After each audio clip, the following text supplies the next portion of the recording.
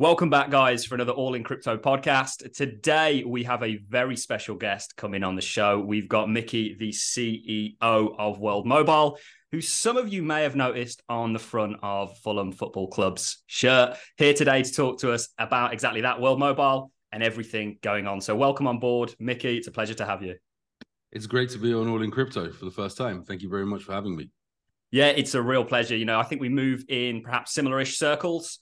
I've been hearing nonstop about World Mobile and all the great things that you guys are doing. So I really couldn't wait to get you onto the show to sort of go into it a little bit more. And with all my guests, I really like to start with them, a little bit about who you are, how perhaps you stumbled upon this amazing world of crypto and blockchain and everything that it encapsulates.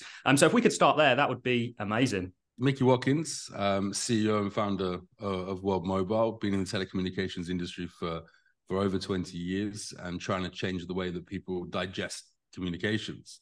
2014, 2015 was probably my first exposure to cryptocurrencies and looking at what Bitcoin was doing, and then following up and seeing the coins that were forked from there. And I took an interest, and I thought, this is pretty cool stuff, but it wasn't mature. And it certainly wasn't able to be implemented into telecommunications.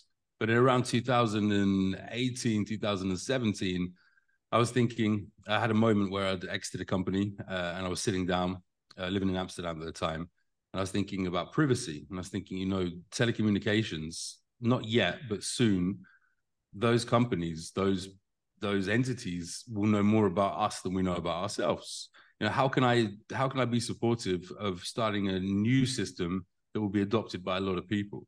So I started to build a privacy-based system for telecommunications, not to keep yourself concealed from the regulator or from other entities such as those, because they have a right to regulate you, right? They need to catch the criminals. They need to see the bad people out there. But more of a way, our data should be our data. So I spent about 6 or 7 months developing a pretty cool platform that would enable people to be able to have at least a copy of their own data. So then if there was more than one copy and more than one entity held that, it becomes much less value. And then you have a choice what to do with that data. So as I said, I started to play around, but then I woke up one morning and thought, who cares about this? No one really cares. Like, in the quest for connectivity, we've given up all of our human rights. So how can I go to somewhere, to a first set of people that actually will care and will start their first journey online using communications, using telecom, and be strong from the get-go. So I started to look up where are the places in the world that are at least connected. And I saw Facebook, I saw Google, I saw Microsoft, I saw lots of other big companies were also trying to connect the unconnected. Looked at where the least unconnected place on the planet was. Couldn't believe that around 3 billion people, 3.7 billion people, I think at the time, were totally unconnected. So picked up the phone, called up some friends, called up some contacts, called up the ITU, the GSMA, all the different entities that were around or still around at the time. And I said, is this true? Are there 3.7 billion people unconnected? And they said, it's probably more. This is what is reported by the telecom operators. And I could see the digital divide. I could actually see it, visualize it. So I decided the first place we're going to start, we're going to give birth to this mobile network in Africa, a place where it's the least unconnected. 19 years old is the average age of an African. They've skipped the generation of having laptops at their house and fiber connection or ADSL, DSL connections at their house. These people are perfectly ripe to adopt this platform. They know how to use a telephone. They know how to transact mobile money, and that was it. So in 2019, we did some demonstrations. COVID hit. One of the demonstrations that we did, a proof of concept, before we really hit it off with World Mobile, was to go and install a couple of air nodes. Air nodes are big towers, 5 meters, 4 meters, solar panel array either on the top or plugged in on someone's roof. Underneath that was a Wi-Fi unit. Underneath that was something to receive the backhaul, because in rural areas, there is no fiber at the last mile in most cases. And then underneath that, second life batteries and a way to charge multiple devices. So we placed these down in a fishing village, a remote fishing village in Zanzibar. And we wanted to come back. We wanted to film what had happened, the effect of internet. And COVID hit. So we couldn't go back. We couldn't send. The whole world got locked down. And eventually, when we could, the internet had been live for around nine or 10 months in this village. So we got back. We sent the film crew, and the film crew called me from the location and said, "Look, we are connected to an air node, but this is not the same village." I said, "What do you mean it's not the same village? If you're connected to our air nodes, do you see them?" He said, "Well, only one's working. The other one's been broken." I said, "Okay, why do you say it's not the same, the village?" And they said, "Well, because when we arrived here, there was 120, 130, 140 people. Now it's doubled. There's 300 people here." And I said, "Well, what about the shop? Go speak to the shop owner." I said, "Which shop? There was one when we arrived. There's now three. There was two. There was one pub. There's now two." So the transformation of the internet and giving power into this village was phenomenal. And the actual people themselves, the fishermen, the economy boomed because they were able to, for the first time, be able to, in real time, send a message using just WhatsApp to a trader to say to the trader, "Hey, it's worth you coming today because I've caught this much fish. I have this much weight." Beyond that, they were very clever. They managed to take the power from one of the air nodes and then run a fridge or run a cooler from there. And then they were able to store the fish inside the cooler until the trader came, and get themselves into a position where they were able to earn more than 10 times compared to when they had to smoke the fish when they didn't know a trader was coming or not. So it was a phenomenal discovery for us, and something that I thought was going to happen. And that was the moment we pressed the button and we said, "Okay, this is it. We're actually going to go, and we feel that we can change the world and bridge the digital divide, but we're going to do it at scale now." This is why I was so interested to have you on, because what World Mobile is doing, so many, and crypto is such a blanket terms, cryptos out there that are copies of something somebody else has done, or they're kind of repeats, whereas World Mobile is a truly unique, truly special, potentially, and we're already seeing it, world-changing project that is still, in my opinion, and maybe I'm wrong on this, in an early stage in regards to where it's going. I am nothing short of excited to kind of see the progression of World Mobile. I can't help but think there's a few really there's so many interesting things you mentioned there. One of them was the fact that 3 billion people aren't online. I mean, there's a benefit not just to those 3 billion people, but the world as a whole in getting those 3 billion people or more actually connected and kind of a global recognition of that. And I can't help but think of Steve Jobs. He did this. I'm not sure if you've heard of his famous speech where he speaks about the efficiency of species on the planet. So you've got humans against birds, against all kinds of things. And they were measured on the energy that they use to get from one point to another. And I think this is so applicable to World Mobile. Humans actually ranked really low down in regards to efficiency of making that journey on the list of species. And I think a bird, the condor, might have been at the top. And actually, they then decided to test how efficient a human would be on a bicycle. And all of a sudden, it jumped right up. And the point that I think Steve Jobs was getting at was the reason that human beings are at the top and the apex is because of technology, and actually talking about that village that was no longer recognizable from when you first visited it. You guys are literally adding that bicycle to the human being to help him get from point A to point B. And it's truly amazing. Adding internet to somebody. First of all, you said, the global, I thought you were going to say the global village, and people refer to the internet as the global village, right? Yep. It's not a global village. It's half a global village. And when you talk about the unconnected, actually, we're missing out about the underserved, and you're underserved in areas that you live in, and other people are underserved. So this is like a huge problem around the world. Of course, the major problem is the fact that one half of the world can't speak to the other half of the world, and that just simply isn't correct. And we shouldn't be sat here if we can do something about that, because it's not right. Everybody should have the right to internet. But then you talk about efficiency. With internet, it gives people the opportunity to take opportunity into their own hands. And that's something that we've got right now. We're having this interview, right? That's something that every crypto user needs the internet to be able to purchase, to take crypto into their wallet, to do whatever they need to do.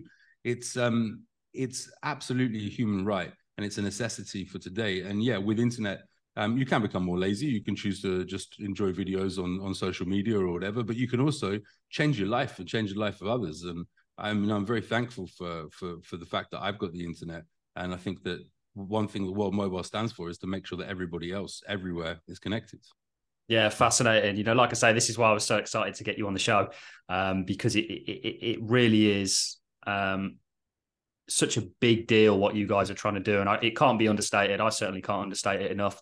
Could we maybe move on to sort of World Mobile as a whole? So if you were to sort of sum up what World Mobile are doing, we've got into some of the features, but for somebody that's new to World Mobile that might be sort of hearing about it for the first time today, could we maybe give an overview of what World Mobile is? Sure. I'll break it up into two things. One, it's a new economic model to incentivize people to put infrastructure where there currently isn't any. What does that mean?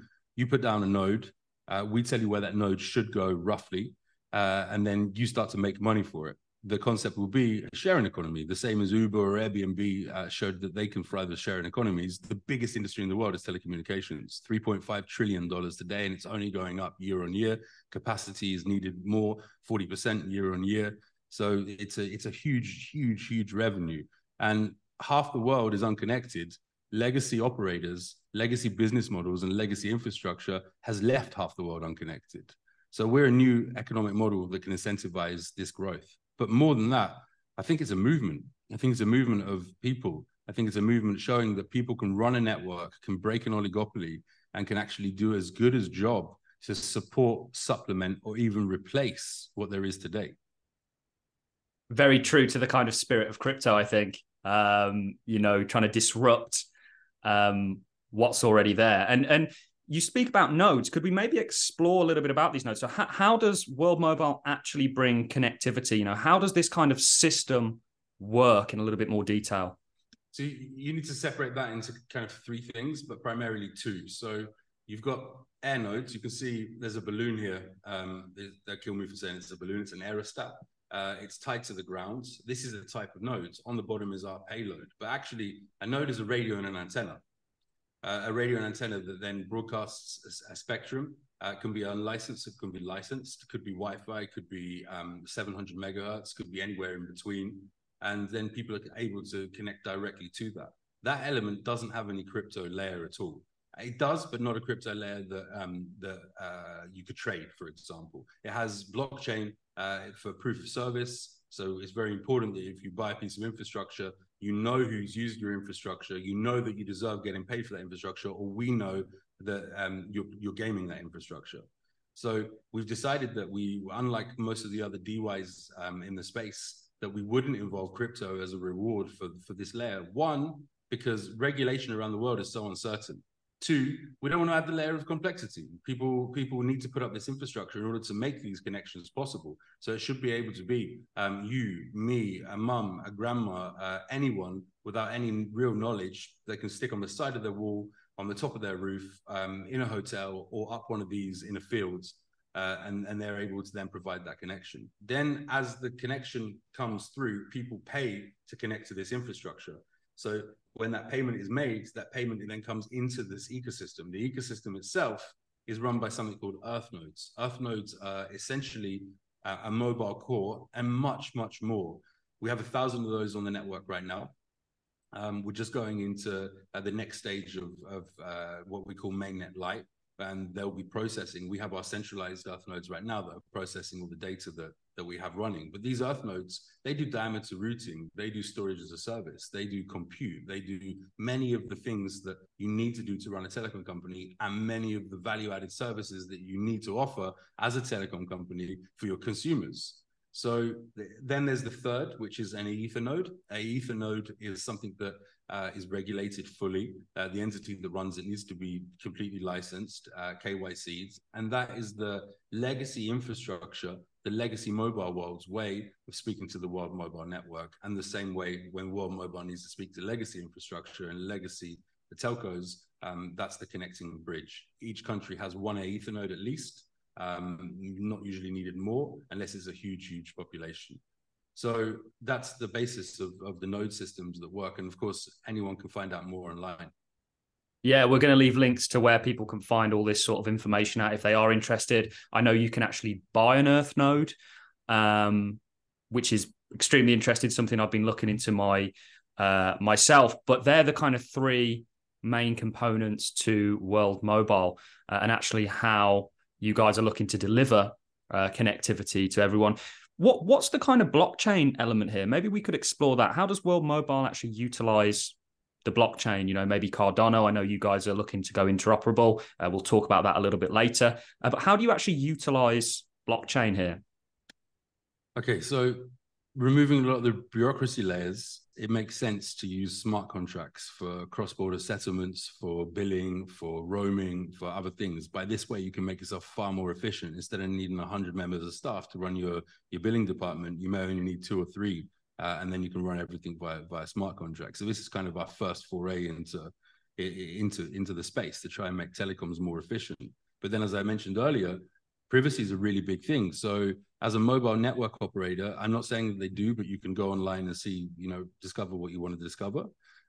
Mobile network operators, they have an open channel. They have an open channel because the regulator says, look, I need to be able to see when you make a cellular call, if this person is a bad person or if this person is a bad actor. And that's totally acceptable, and it's actually a correct way because governments look after people, and people needs to be looked after. And when they do something wrong, the terrorists, as an example, right? They need to be caught, and having a complete privacy layer is just impossible. So what do? We make sure that as a mobile network operator, we can provably show that we don't actually take your data. Your data should be yours. You're paying for that data. There's no reason for a mobile network operator to be able to see when you wake up, when you sleep, where you go, where you bank, who your friends are. They potentially could know more about us than we know about ourselves because they're keeping a log of that. I'm not saying again that they do. I know many mobile network operators that play a very fair game, but there have been breaches and there are breaches. So being able to use the blockchain, 1, to be transparent, 2, to be secure, is really important. And then, of course, there's the monetization. If you've got a ton of revenue running through your system and you've got a completely distributed, decentralized network of people running air nodes, and again, I touched on that earlier on, the proof of service, people need to know that they're getting paid the right thing. We need to know that the system, when it pays out, is paying the right people. So beyond that, there's many other reasons and many other cool things that we can do, but that's the core. Yeah, really interesting. It's nice to see. I think quite a few projects out there, kind of blockchain and tokens are kind of almost a gimmick and a selling point for them alone, whereas actually you can really see the utility in regards to World Mobile. And how they're using blockchain, the World Mobile token, and sort of everything that's involved in it, and the kind of fundamental role that actually it plays. I think, just to add to that, it's so carefully thought out.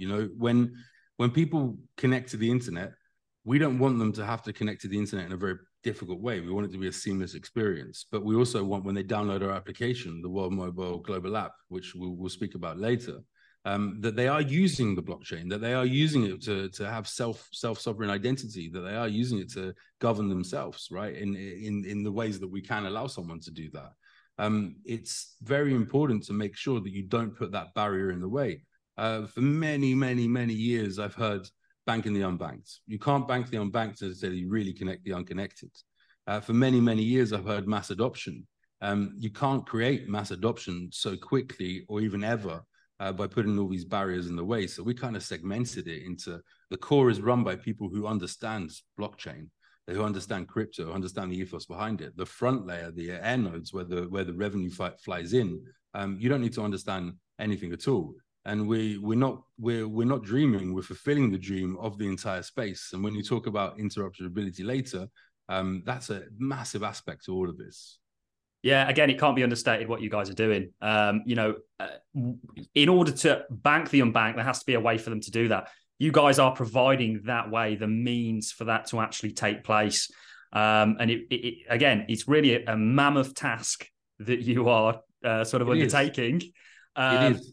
But it's not just me. It's Yeah. the sharing economy. That's the beauty of a sharing economy. And that's what we've been working on for the last 2-3 years. And I've been dreaming about and actually building now. It's not me that's doing this. Eventually, Micky Watkins, the World Mobile team, should be able to step aside, and the network will be able to grow to serve billions of users around the world. just because of initially the incentives. Incentives are really important, right? If you have something, you're making money for something, you'll value it much more than if you're not. That's the nature of human beings. If you have a car and you have a Porsche, unless you're a saint and a really good person, you'll clean your car and you'll clean the Porsche, but next door you won't, because you value what's yours and you value what's returning from the things you own. So by tapping into this $1 trillion industry and being able to create these huge incentive rewards for people to be able to actually earn money from running the infrastructure, that's the goal here, right? You get that right and you fix it all. Yeah, absolutely. I think incentives are super important. Some people sometimes maybe say, okay, well, why do you need to incentivize something? But like the example that you gave with washing somebody else's car, some people may do that, but the majority probably aren't going to. Altruism is a beautiful thing. Philanthropy is a beautiful thing. Charities can be beautiful things, but they're not sustainable. It's not sustainable. When someone's run out, how do they help you anymore? Yeah, I can go and wash someone's car all day every day. The whole driveway, is next to me. Every single house. But then I need to get a job, and I'm not getting paid for that. How am I going to feed my family? Okay, so I have whatever hundreds of thousands or millions or whatever in the bank. Eventually, I won't. So eventually, that will stop. And this is something that if you combine, it's like the perfect Hogarth circle. You combine doing good, which is a really important part, but making money whilst doing good, and then everybody in the process making money whilst doing good, you can keep it going, and it can go almost indefinitely. I think that's the best kind of way to make money, by helping other people. Sure. I would say. Anyway, so we've kind of covered what World Mobile is, some of the different parts to it, and there's lots more we can get into. Before we get into some sort of recent announcements, and there's been some absolutely huge ones, certainly coming out of the USA in regards to your license that you were recently granted. Could we maybe talk about a little bit about where World Mobile is currently? So in regards to where you've rolled out currently and how that's going. Zanzibar has been our testing grounds. We're very grateful to the Zanzibaris. We have a great relationship over there. It's the place that we wanted to launch our first aerostat, and that's still pending, but we have fine-tuned our sharing economy. So we have around 400 nodes on the grounds. They're working live in the sharing economy. They're generating local people revenue, and people, tourists, locals, domestics, are connecting to our network and using it. And this is the first place we rolled out the application as well. So it's been kind of a showroom, but it's much deeper than that for us. It's our appreciation for Zanzibar is absolutely huge. We're currently in Tanzania, Kenya, Mozambique, Nigeria, and recently we've also moved into Pakistan. And there's about 5 or 6 other countries that we're there. We're truly multinational. But what we know is that we have to get the sharing economy working right in all of these countries. And the birth of that was in Zanzibar. Now we've taken the same cookie cutter approach to Pakistan. We've handed over the sharing economy, sent it on an airplane, essentially, and let go of the baby's hands and given it to our partners out there. And Pakistan is beginning to thrive. We're seeing air nodes go up. We're seeing customers join the network and pay and love the service. And it's exactly what we imagined would happen has happened. It was a very scary moment to let go, but we needed to let go because listen, half the world's unconnected. Mobile network operators, Google, Facebook, they have almost unlimited money. They haven't been able to fix this problem alone. So you've got to create this platform, this economic model where people can take it into their own hands and roll out the network. And that's what's happened. And then you talked about USA. USA, very interesting. Most people might not know this, but 30% of the landmass of USA is totally unconnected. 10% of the population is unconnected. We'd go as far as to say around 25% of the population is underserved. What does underserved means? It means that, okay, you've got 1 bar, 2 bars in your house at some point, or you drive from your house from A to B, and then you have no connection for 30 or 40 or 50 or even 1 or 2 miles because that area is not covered. That's an underserved area, and it's not acceptable. You're on a call, you're trying to do the things that you do, you're on a Teams or a Zoom, and you get disconnected. So this is what we call the Swiss cheese, holes in connectivity. So it was always our intention to move into the USA, but our intention was first of all to give birth to this in Africa. in the continent, and to go to where the people needed it the most. But as time has transpired, and we've seen that this is absolutely necessary, not just in USA. It's necessary in central London. It's necessary in Edinburgh, where you are. It's necessary. Recently, I visited Croatia. You're in the capital. You've got 5G, all perfect. And then you move outside of the capital for a few moments, and you're down to 3G. 3G is a useless connectivity. It's old. It's ancient. It doesn't allow you to do anything except for really kind of browse the internet. You can't have this call. You can't watch an HD video. You can't send videos very fast or transfer data particularly fast. So these things are not just a problem for the continent of Africa. And USA represents a massive opportunity for us, like a massive one. You know from the news that we've also gained licensed spectrum in the USA. Yeah, This was a really hard job to do, because licensed spectrum is worth billions and billions of dollars. I absolutely want to get into that, Micky. And one question I was going to sort of ask, and I'm really glad you mentioned about sort of a lot of the Western world, the United States, for example, where you can actually apply World Mobile to. So I have family in Wales, I have family in the Highlands of Scotland, and this is what I was going to say. Actually, when I go and visit them, I don't even have a bar, let alone 1 or 2 or 3G. And the same in many parts in the sort of Hebrides of Scotland, it's quite similar. It's getting better, but this is actually, can you see, and we'll move on to the licensed spectrum in the United States, which was huge news, and we'll talk about the colossalness of that. Can you see World Mobile really moving into places like Wales, like the Highlands of Scotland? Absolutely. Well, as soon as you tell me, I visualize the entire network plan. How are we going to do that? How are we going to put a node up on top of the roof of your family's house? How are we going to get the backhaul there? Are we going to pick up to the fiber at the last point the fiber goes, and are we going to send that via a microwave, or are we going to use free space optics? Is the weather good enough to use free space optics? Are we going to... Big question there. Right. But yeah, it's absolutely feasible. And then if your parents or your family who live there and have their house, and there's more houses around there, what air node do we need to be able to reach them? A Wi-Fi node is probably not going to be sustainable. So then we have licenses, and we've used 4G spectrum inside the UK, actually in Wales at a campsite. Wow. No connectivity, and then how far do we need to go? Do we need to stretch out to 5, 6, 7 miles? What sort of power do we need to give to the antenna? We're making models that are going to be fit for purpose for each of these scenarios. And I think that, eventually you'll see people wanting to fix their own problem primarily, which is there in Scotland or Wales, but ultimately realizing that whilst they fix their own problem, they can get paid for fixing somebody else's problem. Yep. So it's kind of a win-win situation. But I lived in the southwest of England for many years.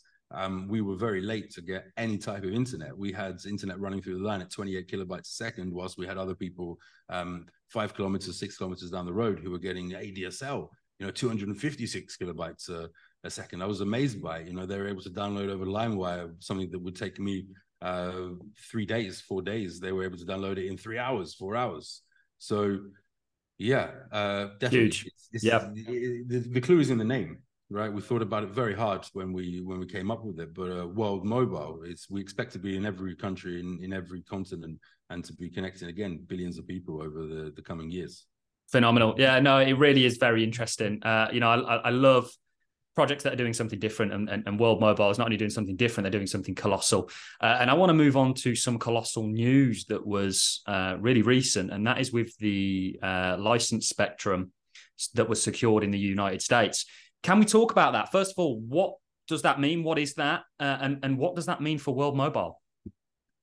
It means that we can broadcast over huge distances directly to people's handsets. So in the United States, you've got a very good initiative that happened. 156 megahertz, which is quite a thick band, was made free for use under something called the CBRS protocol.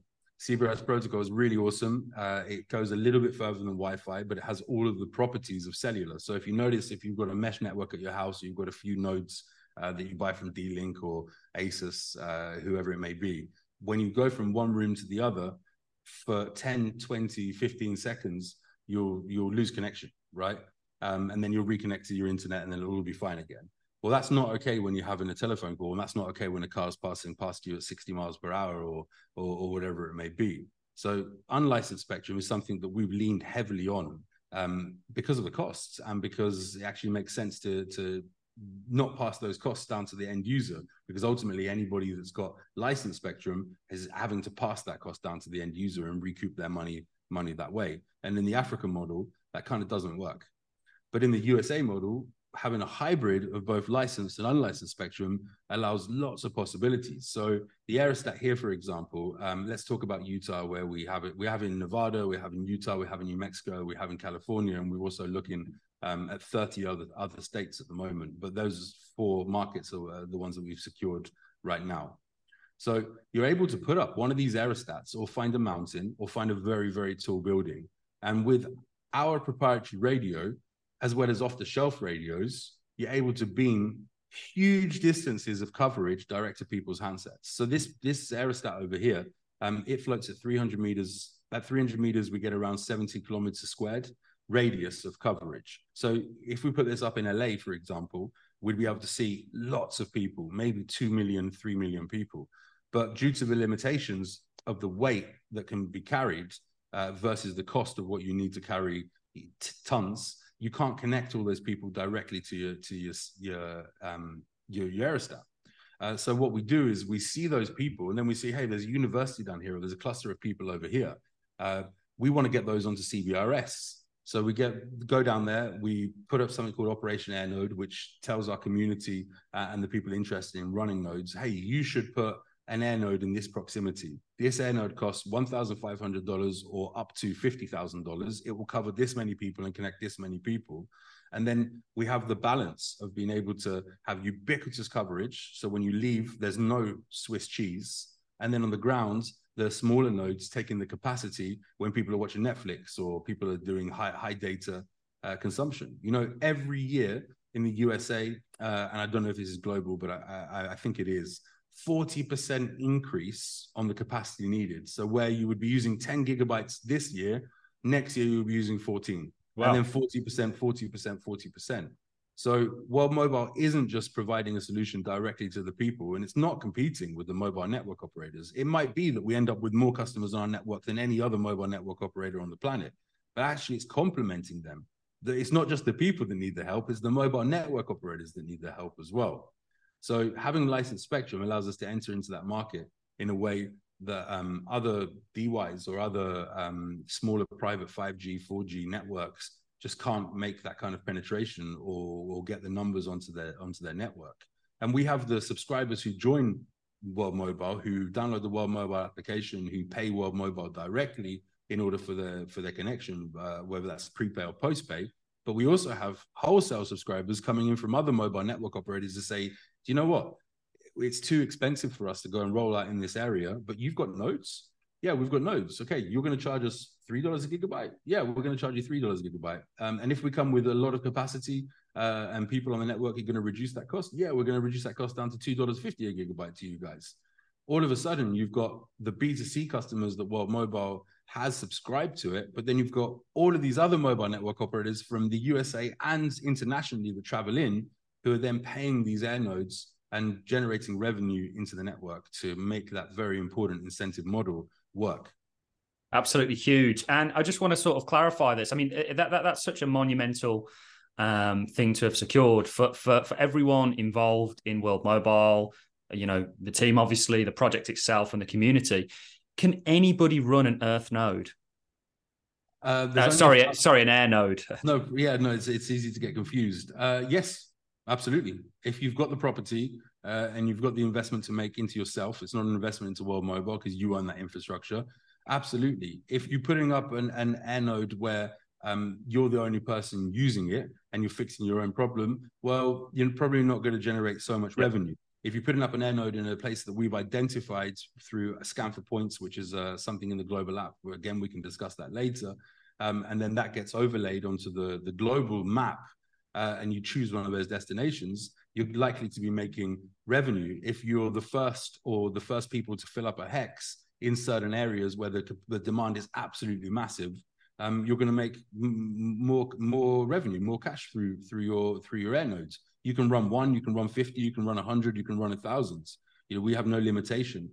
We have an algorithm that says, in this hex, we can fit 1 licensed spectrum node, and we can fit 16 arbitrary numbers I'm saying right now, but 16 CBRS nodes. And when that's full, and until someone takes their node down, you can't get a slot in that particular hex or that particular space on the map. But anybody can, and really is as simple as buying it, making sure that you've got the authority to put it on your roof or on the side of the building, getting an installer to come in, if it's CBRS, a certified professional installer, to come in and give you the tick and make sure it's all done properly. And that's it. And this process should take 2 days, 1 day. Wow. And where we're working right now is you'll be buying the air nodes from World Mobile directly, but we're also working on the supply chain to make sure that not only do we have the amount of air nodes that we think we're going to need to be able to cover the United States and the rest of the world, but we've also got vendors who you'll be able to buy from directly off the shelf without even involving World Mobile. You have the World Mobile software running, and boom, you're doing it. You're your own telecom provider. Unbelievable. I mean, I was already excited about World Mobile, but having been speaking to you for a little while now, I'm even more excited. There was I believe all the time, man. Every morning I wake up and I'm like, okay, right, how many people have we connected? How is the mission going? And it's a very exciting mission. It's something that we're not here forever, but our legacy could be. And the nice thing about World Mobile is that it's not just Micky Watkins. It's not just our team. It's not just the World Mobile C-suite and the World Mobile staff. Everybody has their part to play in here, small or big. Yeah, absolutely fascinating. I love that. I love everything about this project. I mean, I really do. I don't even like to call it a project. It is a project, but it's a lot more than that, I think, on many kind of levels. Agreed.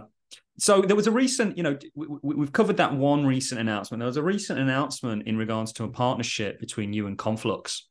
Could we maybe explore that? What the announcement was and a little bit about what it means. So yes, definitely. Conflux is very interesting. They're also in the telecom space. They're also quite widely adopted in Nigeria, where we have presence. But they're huge in Asia. I think they're the only government-backed blockchain that there is. So naturally, the telecom stuff is very important to us. But also getting into every corner of the world is super important. I've stood up at the United Nations, the ITU, and said, I'm going to connect 1 billion people before 2030. I don't know if anybody else has really had the balls to ever say that before or really believe that they can do that. But I stood up, and I've got kids and I've got family, and I'm on the internet today saying the same thing. I believe that we can do it, but the only way to do it is to find the like-minded people who understand the ethos of this collaborative effort. So for us, Conflux were very like-minded people. They have a great community that have adopted and loved World Mobile since the thought of, and then the actual official collaboration. And it just made total sense. I think that their blockchain is pretty cool with the proof of stake and proof of work. But maybe I can segue into interoperability here. Yeah, absolutely. They won't be the only blockchain that connects to Aya. Aya is our sidechain. We built on Cardano. IOHK are actually partners. I'm a very good friend of Charles Hoskinson. They own equity in World Mobile. But when I first met Charles, 2018 in Edinburgh, and then 2019 in Miami, some of the conversations that we had there was, what's the future? What's the future of blockchain? Is it going to be silos? And he said, no, absolutely not. Interoperability is the key to the future of blockchain. And having the ecosystems being able to talk to each other is what's so important. If you think about the internet would be pretty cool, but pretty useless if it was all done in silos, lots of private different internets. And currently that's how the blockchain space works. You've got Maximus on one side saying this one's going to be the winner. No, this one's going to be the winner. No, I think these two are going to be the winner. Or I only believe in this because this technology. Cardano for me is the best, simply. It's the technically the best. It's the strongest. It's battle tested. Its proof of stake is something to be an example to the rest of the other blockchains out there. And its transaction model, which is very similar to blockchain, is something that's very close to my heart and makes sense. But in order to connect 1 billion people, you need to have the input and the effort of many, many, many people, and you need to have a movement. Now, that movement has already happened in crypto. And it started with the mother, and the mother was blockchain. And then it came to become Ethereum, which was the next meaningful thing that happened. And then you have Cardano, which is, for me, the improvement upon Ethereum. But in order for us to be able to actually make a sharing economy run and have the right people there, we need interoperability. So interoperability for us is an absolute massive thing. And our first step was to work with Conflux. And there'll be actually many more chains that we think that we need to add. And the future will be probably all the chains working with Aya as a true multi-chain approach. Yeah, absolutely fascinating. I believe in a kind of interoperable universe. I don't believe there's going to be one chain to rule them all. I think Cardano itself is some people get it, some people don't. Ouroboros, I 100% agree with you, is something to be admired. It's actually something that many projects, I'm not going to name any, have taken from, whether they admit it publicly or not, in my opinion, when you look at the similarities. And the beautiful thing about Ouroboros and this concept of side chains is actually Ouroboros was built, to my understanding, of not just being able to consent one chain, but multiple. And this is the beautiful thing about it that I think people don't even appreciate or really realize at this very early stage. This is why Charles is such a visionary, right? It's not a light word to call someone a visionary. I've got to know him very well over the last four years, and he's actually a friend, a really good friend. But the key pillar to future of blockchain is interoperability. He knows it. Everyone knows it. And I do eventually think that Cardano will get there. Charles isn't rushing, and I think he's right not to do that. You know, if you look where the hacks, who's losing value on there, the only people who are losing value is the people investing into Ponzi's or investing into tokens, and that's their own fault. That's not the technology itself.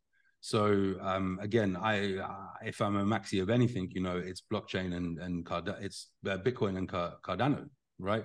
Absolutely, but that doesn't mean that I should only be working and giving access to people to run an Earth node on Cardano. I should have somebody who likes Ethereum or likes Conflux being able to stake to a node that's running on Cardano, not because it's running on Cardano and not to have that in their head, but because they like what that node stands for. So if an Earth node wants to give out rewards to guide dogs for the blind, or it wants to plant trees, or it wants to, and somebody, they promote themselves in the community, and outside of the community, someone wants to enter, they should be able to stake with their native token on Conflux into the Cardano ecosystem, and vice versa.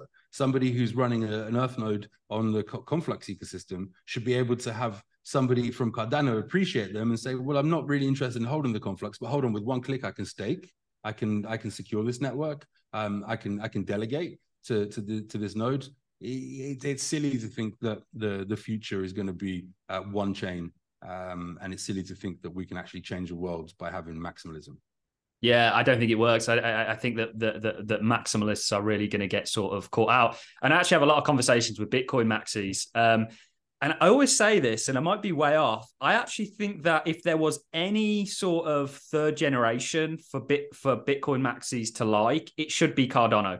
They embody EUTXO. They uphold the kind of ethos of what Satoshi originally tried to do. And did an amazing job of. And of course, you know, I've always thought of blockchain as a technology, you know, in the same way that an engine was given, you had all these companies that tried to do different things with it, or, you know, the internet and people built on top of it. I've always thought of blockchain as a similar kind of movement. What are your thoughts on that quickly before we move on to the kind of global app? They're protocols. Some of them are better than others. Some of them possess different assets than others. Some of them more efficient than others. But ultimately, it's a protocol, and protocols need to be able to interconnect and work with each other in the best way. I think what has happened is price affects a lot of people's minds, and then they go from holding something that was 2 cents all the way up to $3. Or that came out and they were early to buy it, and then it goes up to $25 and they become very rich from it, and they either leave the space or they perpetuate something that really isn't true. But yeah, I agree with you. You know, protocols they exist all day long. It's just we're so early into this that not many can see that.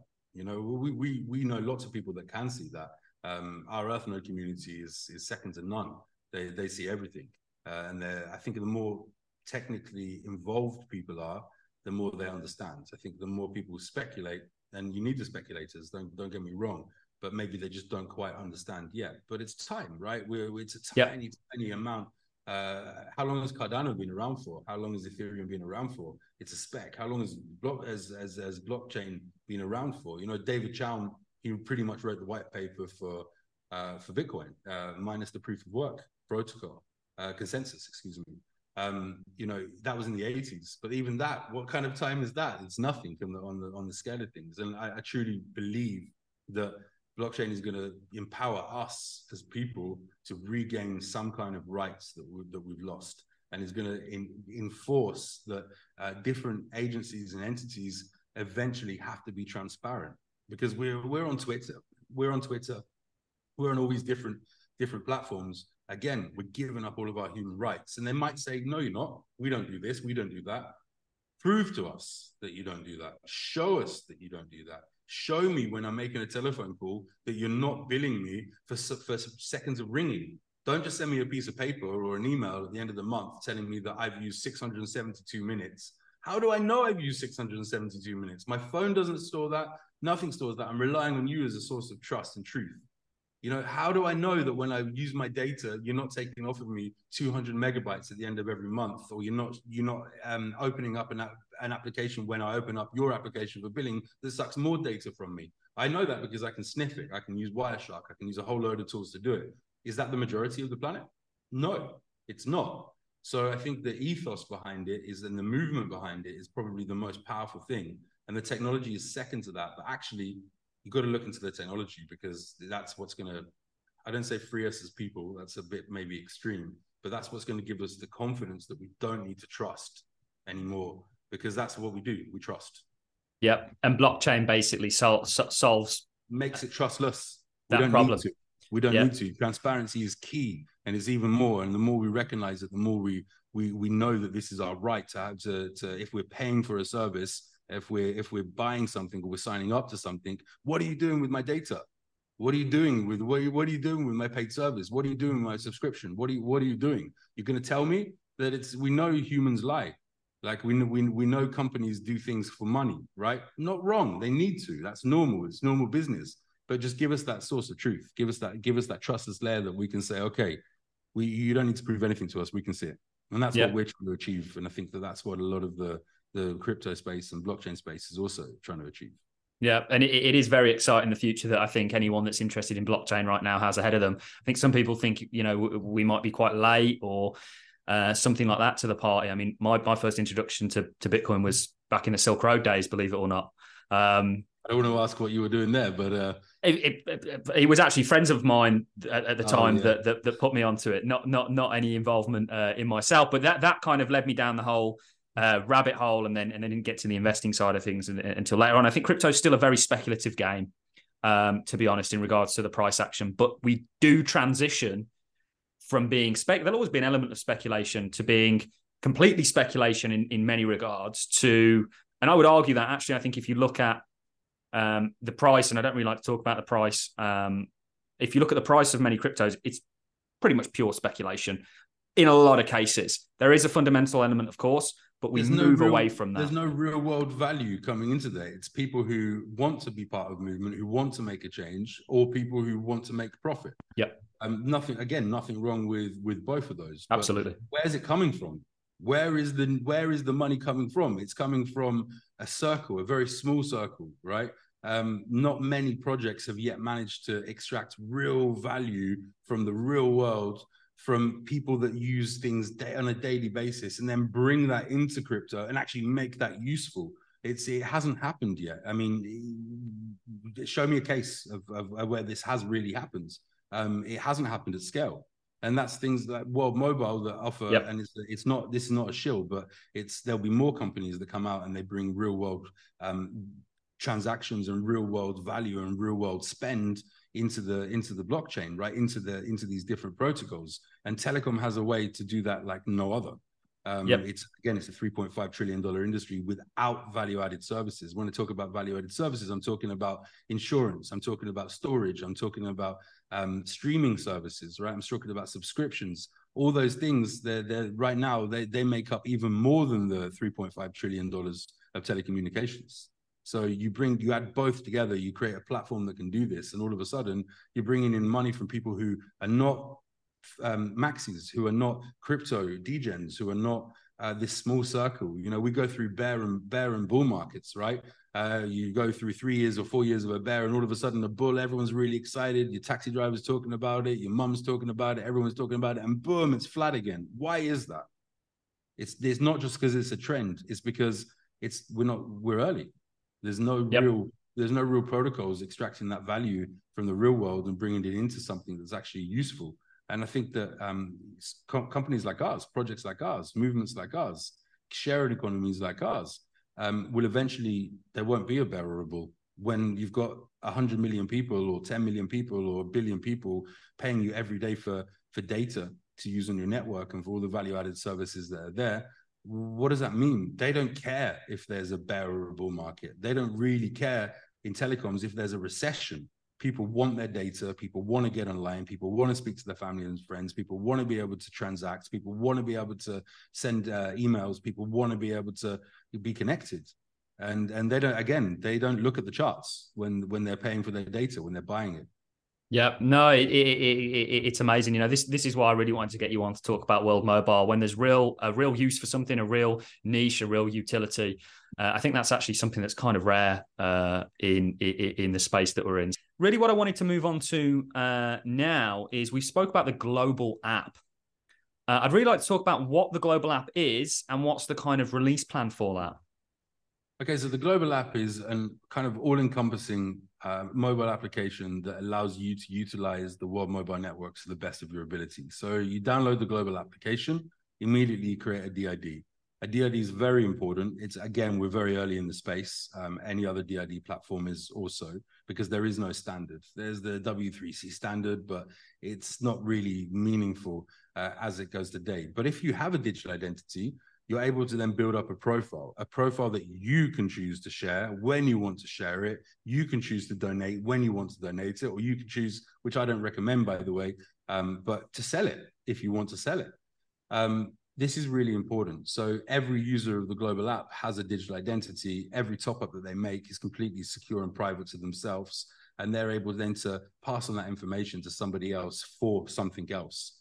Whether that's, hey, I want to take a loan because I'm an African, I have money, but I only get paid at the first of the month. And every 2 months I run out of data at the end of the month for 3 or 4 days. Can you give me a top-up loan? All of a sudden, a person can say, yeah, look at my profile. This is the data points that I've collected. I'm a good payer. I've been paying for the last 6 months. I only need to borrow a week, right, worth of data. So things like that. And then banking the unbanked. We talk about banking the unbanked. So first of all, the first layer is allowing those people to be able to get online, right? So that's the communication. We do that. But then most of the unbanked are without identity. So they can't be banked. They can't take loans. They can't take insurance. They can't take many of these things. So as their data profile increases, we then will work initially, it's our job to prove the concepts. We'll work with different insurers and different loaners and different entities, financial entities, that then allow those people to be able to access. And eventually the platform will grow on its own and people will say, okay, digital IDs work. And World Mobile will have hundreds of millions of people with digital identities in the emerging market. So that's really important to understand, that every user with the global app has that. But then once you're in the application itself, you can do the basic stuff. You can top up your credit. You can share plans. You can download an eSIM. You can access a VPN. You can do all types of things like that. But then for the World Mobile Network, we have something called Scan for Points, which we hope and we believe could become a movement. So you press a button on the application, you drive around, you walk around, and you're now reporting data of aerials and antennas that exist from other mobile network operators, or indeed don't exist in the areas that you are. We then can make very educated information or intelligence based on this to say, this place here is a place that is really unconnected or really underserved. Let's run Operation Air Node in this area. Let's put this up. Let's incentivize people and put promotion to people laying down infrastructure there. And we actually pay for that data to the user itself. And then there's so much more that the global app will encompass in terms of streaming, in terms of being able to log in with your digital identity into your websites that are World Mobile associated. You're able to see the Air Node. If you're an Air Node owner, you're able to attach that to the mobile application and then see the revenue that's been run through the air node, the uptime that's been run through the air node, the speed that your air node is running at, get alerts if your air node is down, and the same for earth nodes and ether nodes. So it's very exciting, and part of mass adoption is giving someone a very easy way to be able to access the tools and the services. And we're very common. Everyone has apps on their phones these days. So we're not trying to reinvent the wheel here in any way. What we're trying to do is actually make a system where people can easily access, use blockchain, use the World Mobile Chain, and any partners with value-added services in a very simplistic way. Yeah, so you could perhaps within that app, maybe, I don't know if you're looking to incorporate sort of DeFi services like DEXs, loan services, stuff like that. I think in the West, we really take for granted just basic things like identity and being able to prove that. You know, you guys are doing far more than, and the kind of main goal is connecting everyone, but you're also adding on to that and adding value through things like providing a digital identity, these services that perhaps in some of the countries you're in aren't sort of givens, if that makes sense. Definitely not. In some of the countries, it won't be us that are promoting or adding these DeFi protocols or DApps into our application, but others can, right? Yeah. That's the beauty of it. So the app will eventually be open for other people to be able to add what they want. We're a regulated entity, telecom. If we want to connect to 1 billion people, we really can't break the rules. We can challenge the rules. We can explain why, but we can't break them. Otherwise, we won't be able to achieve what we want to achieve, which ultimately is connectivity. But we're very sure that over the years that come, as people see this seamless way to connect to the World Mobile Network and to partner networks through the World Mobile app, they will add these services. And we're also very sure that eventually, most countries in the world, there will be a way forward for DeFi, a way forward for crypto, and a way forward for us to be able to, as soon as it's ready and as soon as that regulation is there, for us to include stablecoins, as an example, into payment methods, into countries that have major issues with deflation and inflation, right? Zimbabwe, for example, you know, everything's paid in US dollars over there pretty much. So it's a very, very important aspect. And, you know, we're taking a phased approach. Some countries will have all features available to them. Some countries like Pakistan will not. They'll have the features that we're allowed to support. But again, eventually people will be able to take the open elements of the SDK of the application and then start offering their own services inside there. World Mobile is not here to become, for the next 30 or 40 years or 50 years, a global brand and for us to do it all. World Mobile is showing how it's done. We'll get the first 1 billion users, and then those 1 billion users and the creators and the entrepreneurs will then grow the ecosystem themselves. Again, I get more and more excited the further on this conversation we go. What's the kind of release? What's the kind of release plan for this global app? Some people have it in their hands right now. They say it's a beta, but it's not really a beta. And we're looking at before the end of August to release it globally. And in the USA, absolutely, you should be able to buy an eSIM, stake WMT, use all of the features that I discussed. And then iterations, you know, the VPN will come live, the air node dashboards will come live, the earth node dashboards will come live, and you'll be able to then transition easily from a web browser to the mobile application seamlessly to be able to access that when you're at home. So you don't get stuck on this small screen, and you can use your keyboard and your mouse and access all of those different features. Wow. Yeah, no, very excited for that. I'm going to be keeping, it can already get it in the UK, I imagine. Yep. I've got one more question for you, Micky, and that is in regards to Pakistan. Let's talk a little bit about Pakistan and what you're doing there before we wrap things up. Pakistan, okay, huge population, very, very hungry for the consumption of internet. Very much developed, even though it's still an emerging economy.